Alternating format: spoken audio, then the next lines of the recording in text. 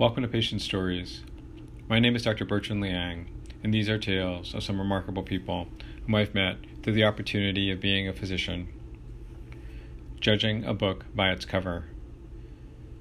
As I was walking into the clinic room, I saw Mr. A reading what appeared to be The Economist magazine. He seemed deeply engrossed in the material, and I silently observed him from the doorway and while walking into the room. And I noticed the occasional grimace which contorted his face ever so briefly, with the return to a concentrating countenance thereafter. His backpack, placed in the adjacent seat, was open, and I could see the detritus of a student, textbooks, notebooks, and a laptop Mac protruding. When I spoke up to greet Mr. A, his whole body jerked, and he quickly arose, shook my hand enthusiastically, and then sat down deliberately, with pursed lips, and put his reading aside. Mr. A had already been diagnosed for some time with Tourette syndrome, which many know is a movement disorder often associated with verbal utterances, at times as profanity, but also with tics and other movements which can be highly distressful for the patient. Mr. A was 22 years old when I first became associated with him, and he'd had some difficulties with the medications he'd been started on as a teenager.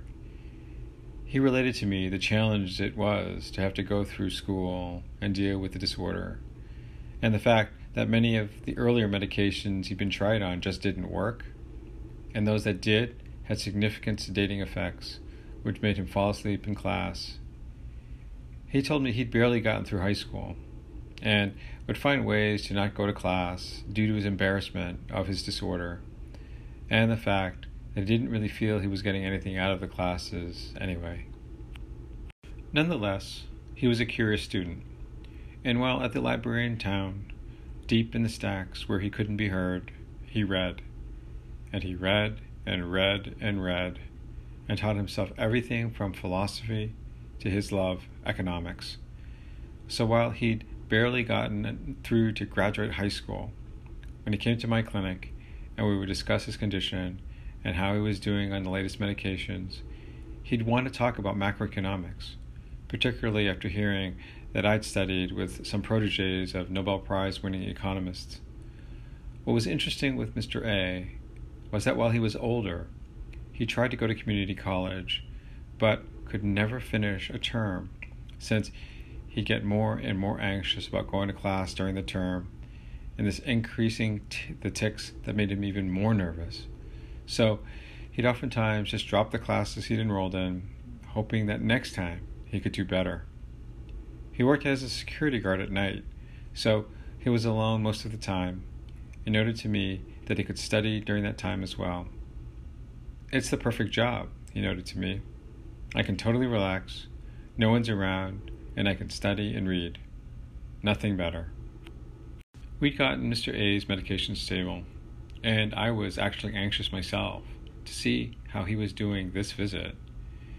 It was also the end of the semester, and I was hoping to see that he'd be able to complete at least one class, although, honestly, I really wasn't too hopeful given his past history. "How'd it go this term?" I asked after we'd gone through his medications as well as the symptoms, which had improved. "Well, everything started the same way it usually did, and I was going to class. But in the middle of the term, I just got too anxious and stopped going."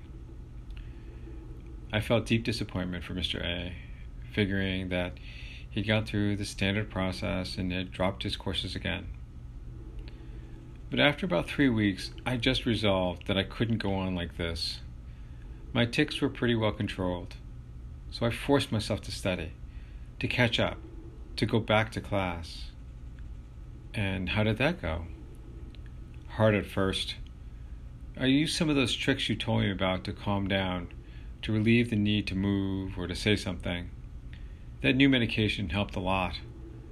I even answered a question in class, to which my professor told the class it was right on point. That was really encouraging. I told Mr. A that this was substantial progress and that he should be really happy about it.